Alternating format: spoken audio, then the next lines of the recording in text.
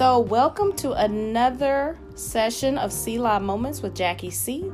This is January of 2020, and I am so excited to be before the listeners on an exciting chat today with a friend of mine. I'm going to introduce you to her by reading her bio. Her name is Lorraine Muhammad. I had the pleasure of meeting this woman probably back in 1994, if you believe it or not. We went to Illinois State University together, and so I've known her ever since and have just watched her grow into a powerful woman. Just a little bit about Lorraine. She is a wife, first and foremost. She's a mother, a teacher, an IT professional, a leader, an educator, a motivational speaker, a coach, a business owner of a business called Realize the Power of You. She's an author, and the journey continues. And if you think that's a lot, the story continues. She's also an active member of the Nation of Islam and has served as a mentor to the community youth via the Boys and Girls Club of Bloomington Normal. She's also part of the Mentoring and Program Scholarships Committee for high school seniors, and additionally she is an active member of the Alpha Kappa Alpha Sorority Incorporated and Jack and Jill Incorporated. So this woman is busy, but she's busy giving back, and I think that's what I love about her, and that's what's drawn me to her story. So today I'm going to have a chat with Lorraine, and my endeavor this year is to monthly highlight a woman that is inspiring to me, that I actually strive to do and be more like, just by their push and their press and the things that they believe they're supposed to go after in life. And so I hope today you can glean something from our conversation and hear a little bit about Lorraine's story. So Lorraine, good morning. How are you feeling? Good morning. I'm well. How are you? I am blessed and thankful to be here with you on this Saturday morning. We are enjoying just a chit chat, kind of an intimate setting. And just, we are excited for you guys to hear our conversation. So I'm going to jump right in and ask Lorraine some questions. And then I just want you to find yourself in her story as she just kind of shares about her personal and professional journey.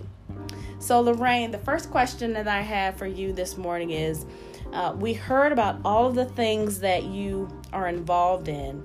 So as a woman, as a working woman, as a woman who's starting to try to kick off a business and volunteers a little bit, how do you balance all of the things that I talked about? And how do you balance being a mother and a professional? And then what have you felt like you've had to sacrifice, both personally and professionally? Well, first, let me thank you for the opportunity to speak. I'm so very proud of you. Oh, thank you. Well, I would say it requires being very intentional. And what I mean by being very intentional, and I don't get it right all the time, but one of the things, especially as wife, mother, professional, I know that time in life is short, and I want to make sure that I'm there for my children or for my family, yet still fulfilling the passions that I have for my business and for helping others. And what I did is I wanted to make sure that I didn't miss or minimally miss any of my children's events, because I know it was very important for them and for me to be there for them. And so the balancing really came in with trying to figure out what was important to me, what things could I attend, what things did I need to say no to, and how do I still become present at my children's life events? Now, did that come with sacrifices? Of course it did. Professionally, I would say there were times I couldn't be at every event that happened at work, if that was a happy hour, if that was something including travel to different locations, if that was required for work, if that meant I couldn't or didn't choose to get certified in certain insurance certifications or extracurricular type things, because I knew if I really wanted to put myself into those, as I know I would want to, that would take time away from my family. I'm in a lot of meetings, don't get me wrong, but I'm grateful for things like technology that allows me to do things virtually. yet still be present both at home and in the actual event or meeting. I remember many times getting that mother's guilt. Mom, you're going to another meeting. Mom, when are you going to stay home? And when you hear that from your child or children, that resonates with, at least with me, in a certain kind of way. And I never wanted them to feel neglected. And so I had to be very intentional to basically answer that question. That's good. Lauren, one thing that you said that jumped out at me was you talked about mother's guilt. And I think I've seen that in meetings that I've been in, or friends that I have that are mothers to small children, just feeling like I don't want to miss out on their lives, but yet I have a job to do. And so how do you reconcile those things? Like, hey, I still have a job to do. I still have responsibilities as a leader, as a business owner, but I don't want to miss out on the small moments. So how do you reconcile those? It's not always easy. I'm grateful for the company that I work for, that we have, and it may seem something simple, but there was a time when we didn't have laptops to bring home. There was a time when to do that work, you had to go into the office. That's very true. Something as simple as having a laptop allows me to still be here with my family. We could be at the table watching movies. I'm doing work. They're doing their homework. We're doing it together. We're both working together, and we're in the same vicinity. Again, technology has been great. Things like the freeconference.com to allow, literally, and many mothers I know, we've talked about this, I'll put myself on mute because I'm at the basketball game. I'm putting myself on mute because I'm driving home from wherever. So I'm grateful for technology that has allowed some of that to be a little easier than what it used to be probably in the late 90s and early 2000s. Yeah, good answer. So I think that goes back to when you were talking about being intentional. So even like an activity is learning how to use technology if it's available in your job to your advantage, so that you can do sort of both. Be present at one, and then also still maintain your responsibilities. I'm gonna jump to this because I think this was an interesting question. But so looking back over your career and relationships, what advice would you give your younger self?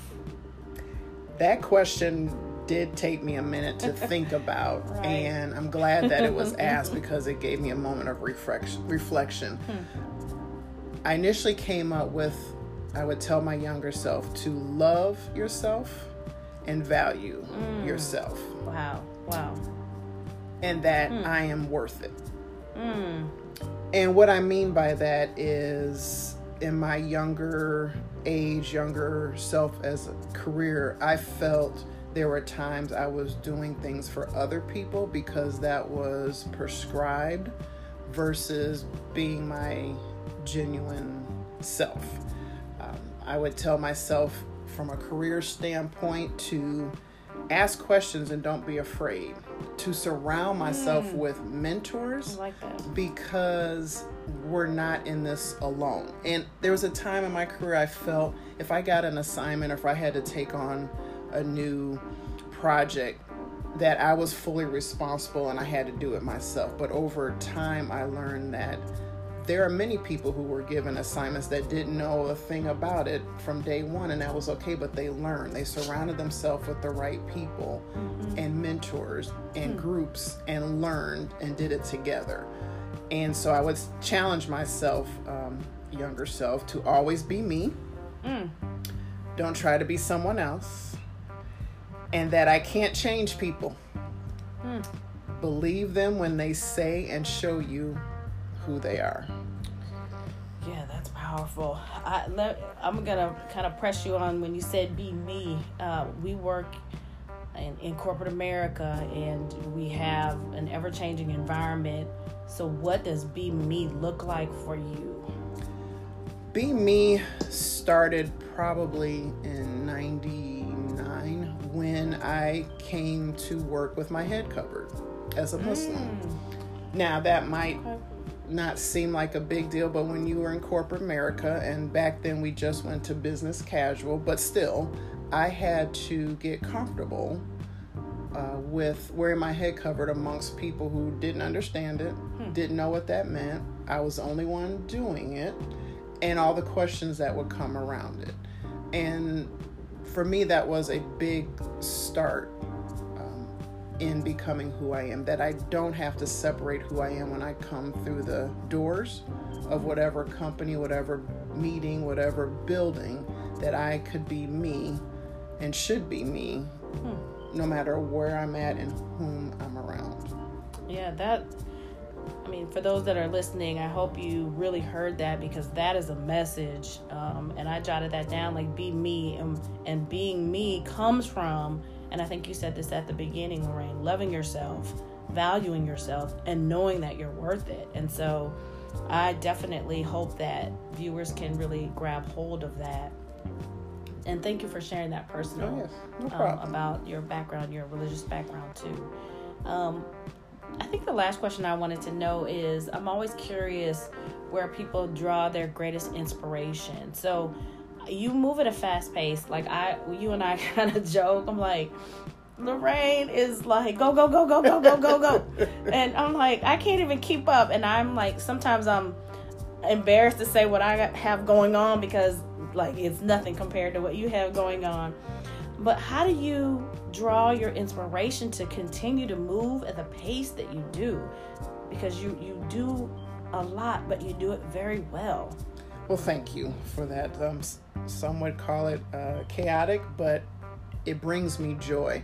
What I draw my inspiration first and foremost is from God. I call Allah. And I go from this perspective. Here's something that I told myself many years ago. Be grateful, not greedy. Be grateful, not greedy. And so when I think about that, and I think about mentoring young people, teenagers, youth, when I think about being involved with all the different organizations, both at my professional job and my business, I think about how can I help someone else get through life, right? With what I know, with what I've been exposed to, with whatever resources I have. Again, going back to be grateful, not greedy. I could keep it all to myself, but to whom much is given, much is required. The other motivation is I actually enjoy what I do. I pick the things that give me joy and passion, and I don't necessarily think of them as work, but to know that I am helping someone. I may not know right away. It may not be evident till years later, till some child comes up to me and say, Miss Lorraine, or Mama Muhammad, they used to call me. I really appreciate the time you spent with me, the time you were my second mother, the time you kind of chastised me and helped me get back on the right path. Those are the rewards that really help me stay grounded and stay focused. That's good. That's awesome. Wow, I feel richly blessed by the conversation today. So I hope those of you who are listening in feel just as blessed as I do. But I'm going to switch gears really quick. You didn't even know this was coming. This is a top 5 fast round. So I'm going to ask you some 5 questions. Ooh, okay. She rolled her eyes for those of you. I'm going to ask you 5 questions. I don't even want you to think about it. I just want you to answer those questions. Okay. Number 1, your favorite color? Purple. Oh, favorite movie? Godfather. Favorite actor?